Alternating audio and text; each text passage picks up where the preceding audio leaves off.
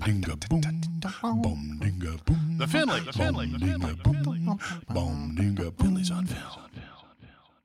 This is mic number one. Isn't this a lot of fun? Hello, everyone. Hello. Hello. Da, da, da, da. Yeah. Mm-hmm. Oh. And then there's Tom. Yep, that's me. And then there's Tom. Keep it going. And then there's Tom. Testify.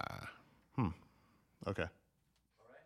Sound good, everybody? I'm good. Yes, sir. I'm I good. feel good. How do I sound? You guys okay? Yeah. You sound great. Aw. Then comes the content. Willikers. All right. Yes, sir. I'll be swearing up a storm. Are we going? Shit. Are we headed? Are we going? All right. So, Milton Berle has this legendary penis, Yes, sir. right? It's Yep. like a 10 or 11-inch penis. Yep. And Norm Macdonald has, I think, an equally legendary penis because, according to legend, Norm Macdonald's penis is 6 inches long, flaccid, Uh-huh. and hard. It's a penis that remains the same but firms up. Right? Well, you know Gary Cooper was packing heat. Are you just assuming this?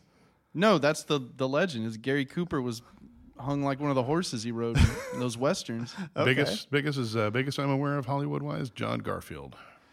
Okay. Pretty obscure, but at this point, he apparently had like a 12 to 13 wanger. You're kidding me. No. Body and soul, indeed. You're listening to shit. Celebrity Honkers podcast. By the way, You ever heard of penis called a classic honker, honkers. by the way?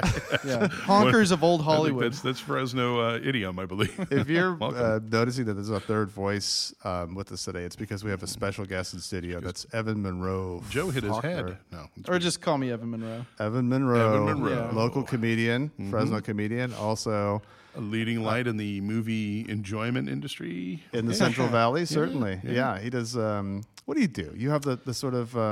I'm like a DJ, but for movies. Okay. Where back when DJs actually did jockey discs, they would turn people on to that kind of stuff. That's it's a little bit what I do. I'm just doing it for passion. You co-host the Savage Cinema Club, which is with another comedian, and it's a sort of film commentary on Yes.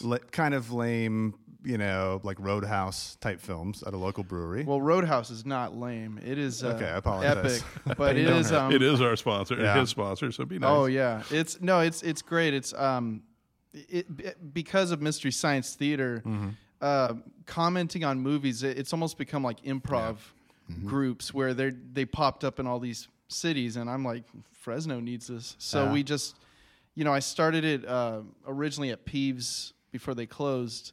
Nobody came out to those, and then when Full Circle Brewery got new management, they asked me if I wanted to do some movie nights, and I was like, oh, let me do Savage Cinema Club. Yeah, just find it on Facebook if you're on there, and give it a like. And he's the Fresno film buff on Twitter And he- Instagram. And Instagram. He also curates in a more serious manner important classic films downtown. Yeah. I show them at Bitwise right now. Yeah. Okay. Yeah, we're gonna show Real Genius on the 19th. Occasionally, you'll have people over for like a John Wayne Gacy-esque thing in your That's apartment. right. We've both been to your house, and you show. Actually, Evan shows films, but before he shows the films, he puts on the soundtrack to the film you're about to watch. I mean, Occasionally. it's a really. and or other Work the balls in the movie-related shaft soundtrack. experience. Yeah, it's nice. Well, sometimes I'll switch it up. Before I show a Disney film, I'll play the soundtrack to Psycho. Just to Yeah. get people primed. So also now there's the range too, because Huey Lewis and the News apparently had a really big penis, or has a big penis, but also So you're Huey Lewis and all of the news. just Huey Lewis. I'm sorry, We Huey Lewis by the way, himself. we digressed into other stuff for a moment there. Sorry Sorry back to about the that, yeah. And- topic here. But poor Peter Frampton is reported to have a tiny micro penis. penis. Yeah, Micro penis, yeah. I saw do him I in feel like you concert. do indeed? Yeah. So anyway, the reason I'm bringing all this, I can't wait to get this part. No, Please. I saw Peter Frampton in concert last year, and Yep. he killed it. Yeah. Great set, but he is not a tall man. Ah. So usually the rules, if they have small hands and small feet, Yeah. they might, not be packing much The weird meat. part is he wasn't even using a pick. That was his dick. Boom. Ding, ding. Do you know it? It was callous too. It was insane. His dick? Oh yeah. So Strumming. I imagine, I don't know if you guys want to chime in on other people you imagine, and I know I should keep it to men, women with big swimsuit areas as well. No, we're Women talking with like- large lips. Yeah. Down there. So I imagine I Yeah, got one Agnes time? Moorehead for that. really, really I don't know big why. vagina. I think she's just got like a serious beef wallet situation. A Beef meat wallet. purse. Yeah, Yeah. yeah, man. She's got like serious meat. Yeah. Okay. So I think I believe, and I don't know if there's legend attached to this one. I believe I'm going to just go on record as having made up the following, that Marlon Brando has a big penis. And here's why. He has the confidence of a man with a big penis. And I also want to segue that into the following, which is to say this vis-a-vis what's coming out of my mouth. And that is that Wow, it is coming out of your mouth. I can't wait. Marlon Brando was the first of like the sort of new wave sex symbols. You had like John Wayne, but if you're looking at my God, what is his name? Ryan Gosling. He's a descendant of the Marlon Brando school of sexiness. Yeah, I think he is credited with being like sort of the first of that wave. You know, like with Montgomery Clift shortly to follow, and others of that ilk. You know, Yeah. James Dean, of course, but Marlon Brando is the guy who sort of broke. But through sex with is the part method. of it. Yeah, well, part of his method acting, long before he was sending fake Indians to accept his Oscar, part of his She was real. process was she? Well, Yeah. she's a real person, but not a real Sashim Indian. Little She's a real yeah, Indian no, too, she yeah. actually is. a I Native heard American. she was a phony Indian. That Phony is, baloney? it's not true. Well, from the documentary I saw, it's called Real Injun about that, and no, she's at least mostly Native American. Okay, all right. So She's a quarter Cherokee. You know, come on, dude, just like all of us. She Yeah, there you aged- go. And that's why she got sent, because he couldn't fit another 12-incher in his pants, according to Joe. Hello. this is the moments you just remain silent. Yes, just sir. let Just it let lay the there. fucking magic happen, dog. Let's So- keep talking about Marlon Brando's hog. I really So want his, to. his mule was tremendous, but apparently part of his method acting was that he would keep women in his dressing rooms just sort of ready, like between takes, to sort of let his actorly frustration out. They were part of his methodology of acting. Sounds about right. Yeah. Oh, He never heard indulged this one. himself in women, food, booze, like all that stuff just caught up to him. Oh, yeah. Right. Later. So I feel him, yeah. So we have Marlon Brando, his huge penis. We have his first film, The Men, from 1950. Great movie. We have it's followed in loose succession. But by the way, this is one of the great things about The Men. Jack Webb with a goatee and as a hipster. It was amazing. yeah, it's pretty intense. Wonderful. We have Streetcar Named Desire. We have Julius Caesar. We have The Wild One, and then I'm missing a few. I'm Class sure. Menagerie, was he in? No, that was No, no. you're it was just making him. shit up now. Yeah, You're just trying to sound Tennessee Williams like. Yeah, I like Tennessee Williams. Had a big penis. Better than North Carolina Williams, let me tell you. So Marlon Brando in 1954 stars in On the Waterfront. On the waterfront. I'm going to throw it to you, Evan, since you're our guest. What are your initial thoughts on the Waterfront? Well, honestly, I didn't see it until recently. I got the that nice Criterion Blu-ray, and I was really impressed. There's some old films that don't hold up, and this one really holds up.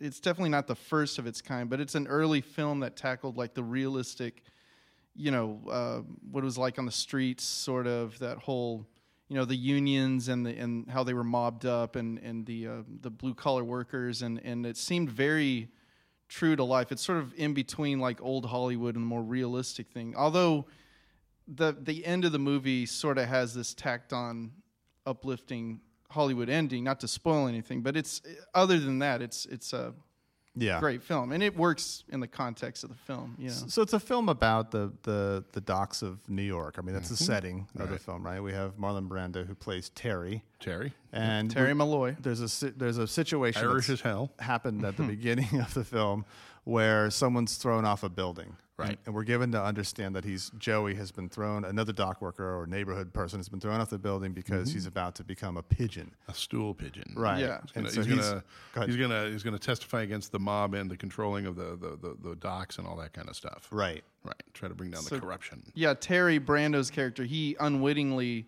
didn't realize he was they were using him to bring Part of the guy. setup, Yeah, he's like he sets Joey up for the fall, the literal fall, Yeah. right?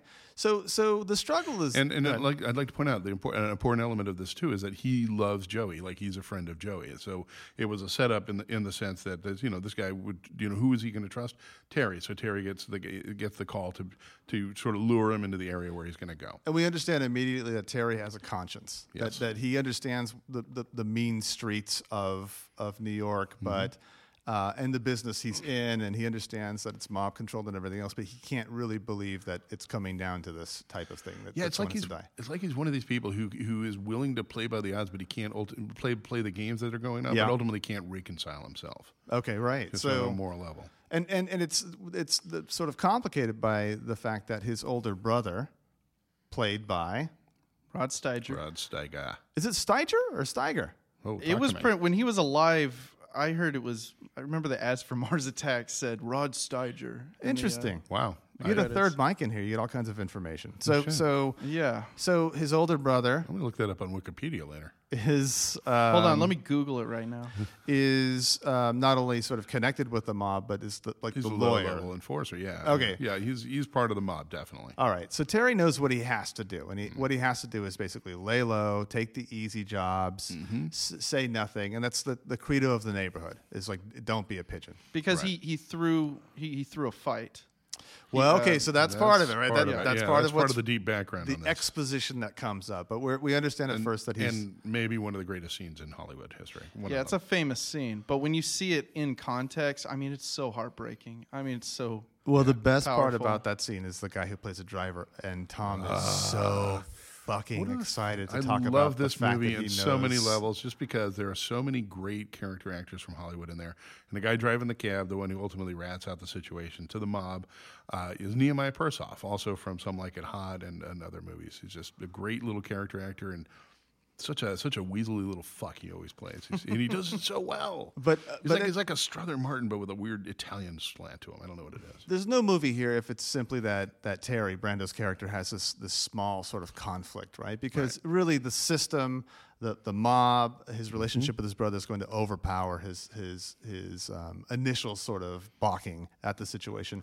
Right. What happens is Eva Marie Saint comes into play. She's lovely. She is beautiful. Is there a better named actress in Hollywood history? Maybe. Eva Marie Saint. How Yeah. different is she in this movie from 5 years later in North by Northwest? Oh, she's much more. Yeah. Because Hitchcock, he liked them all glammed up, and Yep. in this one, she's just, she doesn't have a lot of makeup on. She's just naturally beautiful. Literally, girl know. next door. Yeah, she looks so much different. She And plays Joey's brother, and so something. Sister, really. Yeah, well, listen, I have my sister- own view of these things, but he Sibling. plays the How about that? sister We don't want of to Joey. offend anybody. The here. sister of 'Cause the you never guy know. who Maybe fell that'd to have been his a A choice later. cisgendered sister. Yeah. Okay. Can we all agree that that's what we'll call her? Sure. Yeah. Absolutely. And of Barclay. course, naturally, what happens is this sort of romance begins to blossom between Terry, who's guilty of having led Joey out onto the roof, where he ultimately meets his demise.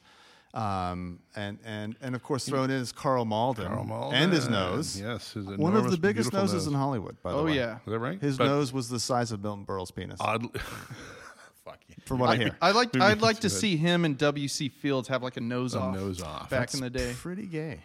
That would be. Pretty You know, would gay? be like Well, not the dick nose, just the nose. John nose. Garfield, Carl Malden dick off. That would be something to watch. Can we pause for a quick circle jerk? Yeah, I think we did. I think we just did. We're back. So I'm still in my refractory period. Anybody for a wet nap? Okay. So we're anyway. So what else do we need to say about this movie? I mean, that's the essential sort of conflict of the film that needs to be resolved because what? That's the physical conflict of the movie. Now, the other part of it is just watching Terry sort of waking up to moral possibilities, the possibility of a life other than the one he thinks is just the way you do it. Which is how we come back to what Evan was trying to mention a moment Yes. ago, that backstory about Terry. And Terry was once a fighter, and I give it over to you, sir. Yes, he was once a fighter, and his brother, played by Rod Steiger, he made him throw the fight, and that's what leads to that famous scene where he goes, "I could have been a contender, I could have been somebody, Right. instead of a how's this instead of A bum. Which is what I am. am. Yeah. Oh, and Yeah. we all know, people who haven't seen the movie know that, but when you see it in context, Yeah. I'm without giving anything away for the people that are agony. listening to this who want to check it out. It's such a, and him and Steiger, they improvise a lot of, not so much the words, but how they did the motions. You know, when he just gently pushes the gun away and things like that. It's just so. It's beautifully shot. I mean, it's actually It's magnificent. yeah, it's a great scene, and it's one of those things where you don't care. You can see the fact that they're sitting in this awful sort of backseat with a screen behind them that's moving in blurry black and white, and it's Well, not, it's covered. It's like I guess they couldn't get the projector to work, so they put like this metal. It's weird. It's like even back then, I don't think a lot of cars had like a metal blinder behind them. yeah. Right. So the director was just like, "Fuck it, let's just cover It's it." a big fucking moment because who cares, Yeah. really? It's just Yeah. about the moment between them, right? I know, I think it's almost more than that. I think it's the moment of the movie. I think if you take out that Yeah. scene from the movie, Yeah. that movie would still play. Yeah. It just wouldn't be a classic movie. Huh. That Okay. that investment of an emotional of an emotional turmoil on both parts, not just Terry, but also the character Rod Steiger's playing. Right. Like you could see the pain in him. At the same time, he knows he betrayed his brother, How and his brother is calling him out on it. Yeah. Not with any, not with like a, what are you going to do for me now situation, but just going, fuck, man, I'm so disappointed. Yeah. It's painful. So it's a movie about, if you were to say, like, it's a movie about, and like fill in the blank. Is it a movie about like living That's how by I other feel about people's you, too. expectations? Jesus, so disappointed. It's just a movie about abuse of power and how Yeah. people just finally got to take a stand. And Well, it's interesting because the whole neighborhood has that sort of, they're being abused by the mob, the Yeah. neighborhood, and yet they're silent, right? Yeah. They like turnkey to the mouth. They don't rat. How realistic do you think that is? Pretty goddamn realistic, pretty actually. really- except for like I said at the very end, it's Yeah. I describe that to a certain Catholicism that was just very rampant in that time. I mean, you got the Catholic You mean priest. the and- resurrection of Terry or something? No, I mean, just like there was an influence, a Catholic influence that was heavily in Hollywood at that point that kind of moved things towards like it had to have this moral ending where the evil was punished and that kind of stuff. It was, they just didn't want it too dark. I mean, Martin Scorsese, he saw it when he was a kid in the 50s, and he said that even him and people around them, they loved the movie, and it seemed very true to life. However, they knew that a certain character at the end of the movie in real life would have been face down in the water, Yeah, of course. So, but other than that, yeah, it's a great film. What Yeah, about like- the angle that this film represents the sort of anti-communist sort of movement of the time, and that it paints the Union as sort of naturally corrupt, a place where the rugged individual can't make his way into work? Well, Right. it was Elie Kazan. It was his first movie after Oh. the HUAC, That guy, House Un-American that Activities Committee. motherfucker. Sorry, go He ahead. was very unrepentant at the time, and that basically the movie was like his kind of fuck you to Hollywood, especially when he won those Oscars. But I saw an interview with him. He changed it later, yeah. Yeah, I saw an interview with him 30 years later in the early 80s where he was like, I probably would have did things a little differently knowing what I know now. It's I like, yeah, guess. no shit. Yeah, I guess so. There's there's many sort of theories that he and Arthur Miller, that Miller had actually advised him to name names, and who the hell Really? knows? I never Yeah, heard that's that part. one. Well, they hung out a lot together in the early '50s, and I guess Kazan was fucking Marilyn Monroe Lucky bastard. before Miller was. Mm-hmm. Miller probably had a large penis, by the way. Now that I'm thinking about it, probably bigger than Kazan's. Marilyn Monroe definitely did. A big penis? Yeah. God, she had a clit like two thumbs, man. That's just gross. I'm so sorry, Mom, if you're listening to this. Nobody listens to this. Don't Yeah, worry. what are you talking about? All right, Fair so enough. are we all agree that we like On the So Waterfront? sorry, Mom, that you Yeah. passed out with your headphones on. Can we say anything about the stylization of it, or anything about the sort of structure of the film? I think it's interesting seeing it from modern standards because if you see it in the wake of, obviously it influenced Scorsese, and you see it in the wake of, Goodfellas and Casino, which were based on true events. And there's a line in Goodfellas where Henry Hill, as spoken by oh shit, I'm having a brain fart. Ray Liotta. Yeah. Ray Liotta. He Yeah. says, because I thought of that line when I was watching On the Waterfront. He says, If you're part of a crew, nobody ever tells you that they're going to kill you. It doesn't happen that way. There weren't any arguments or curses like in the movies. So your murders come with smiles. They come as your friends. The people who have cared for you all of your life, and they always seem to come at a time when you're at your weakest and most in need of their help. And I thought of that when I was watching this movie because what are they doing? They're arguing. They're cursing at each other. I mean, Lee J. Cobb. Lee J. Cobb. The great Lee J. Cobb, who most people know him from The Exorcist as the investigator. But he's like... So, you know, it's the style of the movie, which is... but I guess we know from real life that most of the time, if you have a disagreement with a mobster, they're not going to have loud arguments in front of everybody. They're just going to quietly be like, you know, take him out, you know. Yeah. Yeah, I mean, in that sense, I mean, the realism is definitely not there. I mean, you're right. I mean, it's in realistic real life, in other ways. The ending would have been Terry face down in the water for sure. Yeah, there's no way around that. Yeah, well, I guess it was based on a real incident where that guy did die, you know, who butted heads with the union boss. So, spoiler. No, not. You know, there's some, even if it was a spoiler, if it's a great film, it should be spoiler proof. I mean, a lot of people know the twist I would in say Psycho. that this is, I would say that this is a Going spoiler proof movie. Yeah. Well, let's talk about the next film, which is 1961's one. It was finished in 60, but it got delayed. So yeah, 61 is when it came out. One-Eyed Jacks. Again with Brando and Carl Malden. Carl Malden. Now we'll talk about the cast in a little bit because I think one of the things that's missing from this is the other strong presences.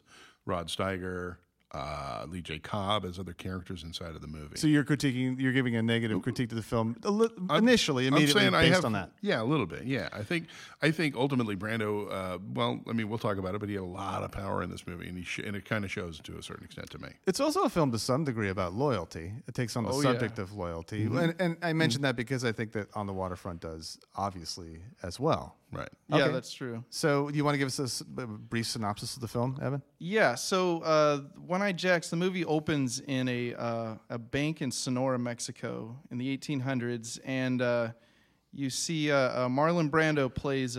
He's called the Kid, and Carl Malden is in his gang. They call him Dad Longworth. So already you have that, father-son subtext, and they're robbing a bank, and they're accompanied by that great character actor that was in the Searchers. What was his name? The Swedish. Mose. Oh yeah, The character. I know him from The Searchers, but I know him from his name from The Searchers, Mose. I don't know that Mose. matter, But yeah. People who love Twin Peaks. He's the old man that's always giving the thumbs up. Okay. But he has. I presume he had longer scenes, but they're cut out. But anyway, so they rob the bank. You find out that Brando's character, the Kid, is a real scoundrel because he'll just go up to women and steal their wedding ring, and then he'll seduce a lady and say that it's, give it to them. And it was my mother's ring. It was my mother's ring. Yeah, and then when he finds out that the federales are onto them, he quickly snatches the ring from the senorita, and they go on their way. And what happens is they end up. The other guy gets killed. They're up on the top of a hill, and they're surrounded by them on one side. And so Dad Longworth, played by Carl Malden, him and them, they decide to draw. Was it bullet rides or? They decided whatever the equivalent of flipping a coin. Yeah, somebody and Brando does it in his favor, in Malden's favor. Right. So he goes down to get fresh horses for them. You mean Malden does? Yeah, and he takes he has the money, all the pesos that they stole from the bank, and he decides to bounce. He just leaves Brando. He gets arrested. He finds out. They go to the place where he stole the horse, and he finds out how he left him. He's in a prison for 5 years. So this is the initial sort of conflict, right? Which is that Brando has been betrayed. Yes, by Malden, big time, and it's like whoa, and proven and pretty obviously at the same time. Right. It's almost what's interesting though is when Malden is thinking about it, it's almost like Hitchcockian in the way that it's suspenseful because you're wondering like, what's he gonna do? Is he gonna get? Is he going to go back up there and save his friend? Or because you can literally see and hear him talking, negotiating the price of the horses and all like that. He's toying with the idea of doing the right thing here, which, for robbers, I guess. Yeah. Right. And so Brando is thrown to the wolves. He's in this, you don't see it, but you just hear how hellish this prison is. He escapes, and him and his friend decide to find out where he's at. And it turns out he's in Monterey. Monterey, California. One of the few westerns that's set on the beach, which beautiful VistaVision photography, color. Which is something we should get back to after you give us the synopsis, because we want to talk about the direction of this film. But go ahead. So he finds him in Monterey. He finds out he's the sheriff of Monterey. He's a bully, Evan. He's a bully. And he's on the other side of the law now. And he meets him, and I don't know, how much of this should I give away? Well, just that he now sees that the guy who's betrayed him, who was once his compadre, literally has gone to the other side as well. He's now a sheriff. He's now a sheriff. He's now a sheriff. He has a wife and a stepdaughter. So the last 2/3 of the film is really about, how will he approach revenge, because he needs his revenge, but it's complicated by the fact that he can't simply enact revenge, because Malden is a shrewd, cruel Crafty motherfucker, man, basically. You find that out, you think, oh, maybe he is sorry for what he did, but Brando lies to him. He tells him, oh, you left, but I got out of there and I was fine. It's he's given him the opportunity to come clean at that point too, which he decidedly does not do. So really that's what we're waiting for when we watch this film. We're waiting for, how is this all going to play out? It's a slow burn. It is definitely a slow burn, and so I wonder, if I'm not jumping ahead, so you can tell me to fuck off and go back to what you were doing. But Evan, if I sort of toss it to you to talk about the direction of the film or the production. Go ahead. I wanted to throw in one angle, which I think we're missing out here, which is the love situation with between Brando and Malden's stepdaughter too. That comes that's in part of the complication. Yeah, that's just one of the complicating factors there, but definitely. Oh yeah, because you're like, what's he gonna do? Is he gonna bang her in revenge? But we don't use words like bang here. No, we. I'm sorry. Is he gonna? Is he gonna slam her in the wallet? Yeah. Okay. Is he gonna plow through her? Yeah. All right. On the beach. I'm sorry, Evan's mom. So he's going to deposit his seed in her furrow. So now, can we talk about the production and direction of this film? All right, go. Well, it's interesting in that Stanley Kubrick was originally going to direct it, and he, according to a few sources, he got tired of Brando's bullshit. And in fact, there was I guess they were sitting around cross-legged in Brando's living room, and whoever had an idea, they would hit the gong first so that they could speak. And this was when he was in Brando's idea. Yeah. Of course. Like the conch shell. Everybody, I want you to sit cross-legged. Somebody did it. There it is. I did. That's my Brando impression. Very good. So they're all doing that, Kubrick and all these other dudes. And Stanley says something, and Brando's like, wait, you didn't hit the gong. And Stanley just looked at him, stone-faced, and said, go fuck yourself, Marlon. And he got up and left. Mm-hmm. So he courted some other directors. Sam Peckinpah wrote a draft of the script. He wasn't going to direct. He was just a writer at the time. Yeah. And then finally, people were like, Marlon, just direct it yourself, man. You keep micromanaging everything. And then what did he say, and exactly how did he say it? Oh, I don't know. I need it in a Brando voice, please. I want to direct this fucker myself. I'll do. I got a pretty good Malden. Why don't you direct it, man? See, pretty good. I'll do Brando's penis. I'm huge. And I might have a few STDs. Okay. I mean, come on. You can't be all those classic actors. Jack Nick. If you're slinging dick through Hollywood through all these centuries, you got to have a few scars. I imagine. Sure. Oh, yeah, Jesus, yeah. So, all right. So, how successful do you think? I'm talking to both of you, actually. Do you think Brando was as a director in this thing? I think it was successful. It was, if I didn't know Brando directed it, I would have been like, wow, this is interesting how the shots are set up, and they were filming with these huge, heavy VistaVision cameras. Or actually, they weren't heavy. It was 35 millimeter, but they shot it on the film sideways so that it would use up.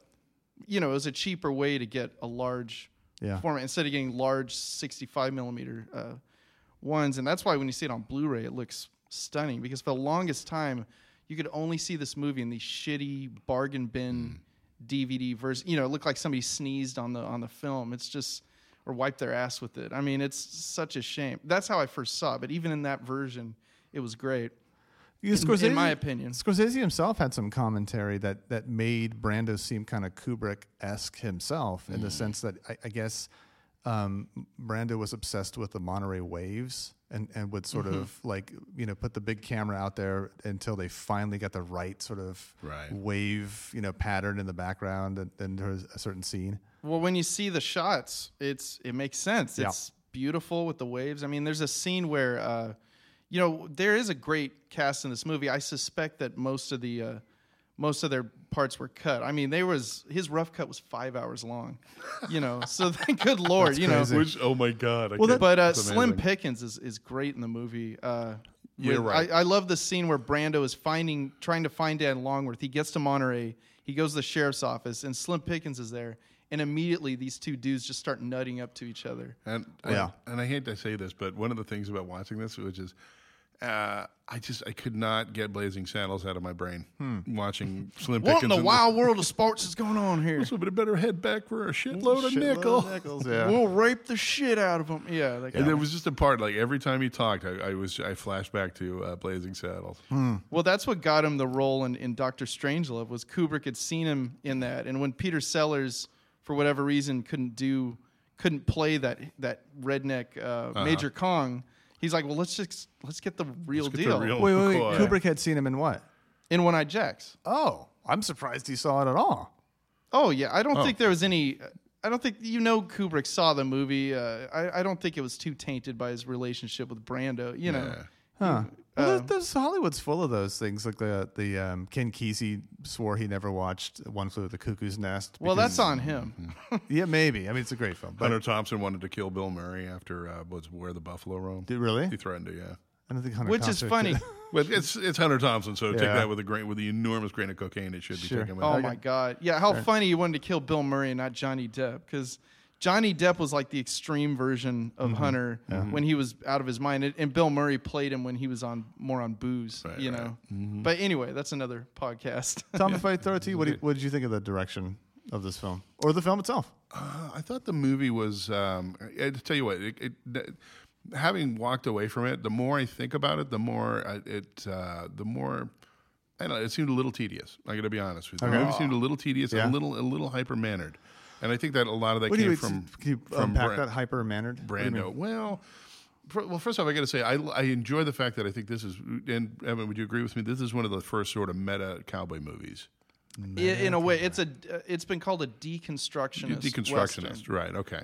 I love westerns. I mean, so this hit all the right points for me. But I get why it might be too long for some people. Yeah, it is. Well, it seemed to me a little bit more sort of unnecessarily long in a few ways, and a little bit mannered in some others, but not quite mannered enough. It was a little goofy. So, I mean, they dressed very much in the traditional Western, like the goofy kind of. Well, this is what people wore in the Old West, which was really not what this is like that '50s holdover, right? And that cartoony, Roy Rogers look thing. And so there was a quality of that going on at the same time. Brando wore like a bed sheet around his neck throughout half of it, and you knew that was like a deliberate choice that he made. Yeah. For whatever reason, I couldn't tell you what the reason was, but it seemed. It was just. It was was just a weirdo. little bit. That's It was like the his. He was a weirdo, but Yeah. it's like his thumbprint, like right in the middle of the film at some points. But the emotions, I mean, the intensity. I yes. mean, the scene where Carl Malden screams at his daughter or his stepdaughter, that they didn't tell her that was going to happen. I mean, the young lady who played his stepdaughter, you can see her in high definition. You can see her lip shaking. Like, you can tell she's really nervous. Yeah. They had a problem with her. And then, of course, Brando seduced her. And then dropped her. And that added even more to her depression. She killed herself 4 years later. Yeah. Oh, okay. It's very sad. She was a young actress from Mexico And pretty promising too. pretty promising. It's just that they did have a problem when they were filming because she was so nervous, and you can see it, but it adds. Nervous it gives around her this- Brando or just nervous to be an actress? Just being there in Hollywood, and she obviously had a lot of anxiety issues. Okay. Now that being said, like my objections being noted, I liked the movie. I mean, it was a good movie. Yeah. But it's a little longer than I thought. I it felt needed that to way be. too. We've talked before about the director versus the editor, which is sort of the ultimate director, and I feel like this movie definitely could have used a Well, pair of scissors for sure. Jesus, imagine what was in the 5-hour cut. I don't want to imagine what was in the 5-hour cut. I did not know that existed until you told me a moment ago. sounds And I'm having nightmares horrible. and I'm awake. No, the studio took it. Brando was taking so long. He went over budget with the film. And finally, the studio's like, he delivered his rough cut, which was like 5 hours plus. And the studio's like, fuck you. We're taking this. We're going to cut this down. And Brando just washed his hands clean. So he said, fine. And he went off to do Mutiny on the that's Bounty. interesting. Okay. So the studio did it. And then when they cut it, then the studio said, we got to change this ending. So without spoiling the ending, it's way worse than in On the Water. That's my biggest beef with this movie is that we can't see, when you find out what the original ending was, it makes so much sense. Right. Because when you see it, it's totally tacked on Hollywood bullshit. I have a question really quickly, and this is just a hypothetical here, but what's the movie that the Hollywood ending is the most bothersome to you? For either film? Any film at all? Wow. I think probably... This is like stretching our wings a little Well, bit it's here. so obvious in this one. Sometimes you find out later that they reshot the ending. And also the theatrical cut of Blade Runner, the original. okay, sure. That was super obvious. You know? Yes, yeah. True. It's like we're in this dark dystopia, and then all of a sudden, hey, we're in the countryside, and it's nice and beautiful. And hey, guess what, Rachel? You get to, you're not going to die soon. You know? Okay, cool. All right. Joe, what do you got? I don't know. I hate Blade Runner though. Are you kidding me? As soon as you said that, I stopped focusing. That's it. I'm leaving. All right, It's just everybody. Hey, knives such down, a- gentlemen. that's Knives terrible. down. No, knives down, Joe. Knives down. Keep Terrible? going, Evan. I mean, Kill him. It masquerades as a movie that's sort of This is examining rough. something I really may never interesting. get to And my it's pick like, on this one. Shit. who hasn't had that thought? I by the time they get were it. 8. I mean, I get it that it's not. mind-blowing. I understand. I totally get it Stamping why for people time. either love Blade Runner or they hate it. I get it. Same Yeah. with 2001. Some people are wrong and some people are right, but yes. Yeah. So let's just leave it at that. I'm on the other side of 2001. Oh, geez, man, we could have some. I okay. love 2001. My movie, the one do that too. the one that I hate the Hollywood ending is Breakfast at Tiffany's. That's my most hated Hollywood ending. Just hate that goddamn. And why? So well, bad. you have to. It's antithetical to the entire point of the actual book itself. Like, it's actually a novella Yeah. by Truman Capote, and at the end, it's a study of a highly independent woman.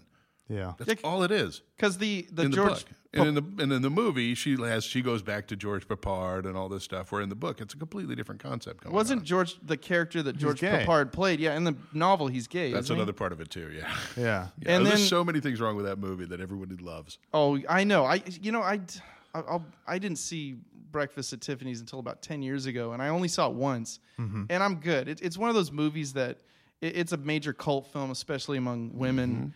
And you see, and you're like, oh my God, this doesn't hold up. I mean, especially Mickey Rooney with that horrible. I take it that wasn't in the novel. What are you talking about? Oh my right. God. One of the most offensive. I forgot. Do this, and then I am from the Trade Confederation. I mean, it's like, okay, you know, Mickey Blake, Rooney and Tom are very racist. I agree. Oh, please, sir. Blake Edwards just, you know, Blake Edwards making, he's like, you know what, we need a offensive racial stereotype. Okay.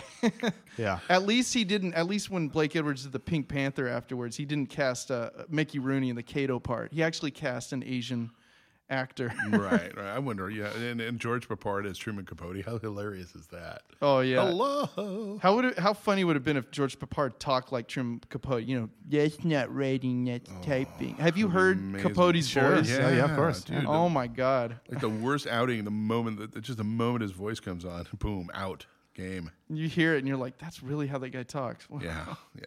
I can't think of any unsatisfactory endings. It's bumming me out because I'm sure I have a bunch of them. Well, how about when Yeah, go ahead. some people didn't like when Forrest Gump's wife died of AIDS? That was the best part of the movie. What are you talking about? That bitch earned it. Oh wait, did I say right, that? yeah. Was that my outside? That's voice? what she gets for joining those hippie liberal pinkos. You know? Too far, Evan. Too far. Slinging her meat wallet far and wide. That'll teach her. All right. Sorry, I So ruined your Black Panther party. I think we're divided here. I think that we all agree. Oh, hey, you should get back to the topic. we Right? love. I had to. Marlon Brando. We love On the Waterfront, all of us. Oh, We can all agree on that. Yes. And that, in Yeah. terms of the One-Eyed Jacks, Evan comes close to loving it, and Tom and I I love like it. it, No, he but loves have it. problems. It's one of my favorite westerns. To be fair, I haven't seen a lot of classic westerns, but it's up there with other films for me. I just like the intensity. I mean, that's if we're going to talk about the themes of the movie. They should have called this movie Bullshit Artists, because you're basically seeing everybody bullshit each other. Oh, okay. And not tell the truth. I mean, One-Eyed Jacks, you know. Right. Yeah. There's a line where Brando says at the end when he's in jail, he's like, you know, I've seen, you're a real One-Eyed Jack here, Dad, but I've seen your other side. You know, I mean, it's not very subtle, but it's there. Right. Yeah. Okay. Okay. And I liked it. I mean, Yeah, I liked it like too. it's definitely a worth watch for sure. Yeah. See it in high def. Yeah. On a big screen. 10 times as good as If and Blade only Runner. if, so you could finally like just dive into one of Carl Malden's like pores on his nose. What a nose. What damn What it! a nose. What a great It fucking is nose. distracting in HD. It's wonderful. And his toupee. It's like a character. Like we talking. Oh, Wait, what? I'm so dumb about toupees. yeah. Does Malden have a toupee? oh yeah. well, no, not Marlon. I mean Malden. Does Malden have a Malden toupee? has in One-Eyed Jacks he does. On the waterfront as the priest, that's his natural receding hairline. Oh, okay. So if you see them back to Oh, back, of course he does. Yeah, okay. Yeah. I'm picturing it now. Actually, come to think, did Malden have like 2 toupees during this movie? he did. He had a longer one for the beginning, beginning, when, yeah. and then later when he's the a trimmer one for when he's the sheriff. Brando's dick was so big he needed 2 merkins. A legend has it. One for his balls and one for that spot above the penis. Yeah. Oh yeah, of course. All Absolutely. right. I think we've covered everything we need to cover. I think it's been a great episode. Think Thanks so. for joining us, Evan. By the Absolutely. way. Thanks for Evan. having Thank you me. And for- by the way, can we give yourself a few more plugs? You are. I am Evan Monroe. You can find me on Instagram at Fresno Film Buff. You can find me on Twitter. Hit me up on Facebook. Stalk me on Facebook. Evan Monroe Faulkner. Go give us a like for Savage Cinema Club and also Downtown Classic Movies, which is the ones without the commentary that I show at Bitwise here in downtown Fresno. But just check it out. Give me a shout out. Slide into my DM on Instagram, as the kids say these days. Okay. Those kids. And that's a basic business for Finley's. We are the Tom. Finleys on Films. Thank you so much for listening to us. Join us on our website, finleysonfilm.com. From there, you can get at our iTunes. We really would appreciate any kind of a rating and a comment on iTunes. That would be fabulous. We also have a Patreon page. We're trying to buy some cans of soup for Joseph over here. Okay, that was totally dead. But anyway, so we're the Finleys on Film. We love films. We love to argue, We love each other. and we love to take the piss out of each other. All right. All right. Bye, everyone. Bye. Bye bye.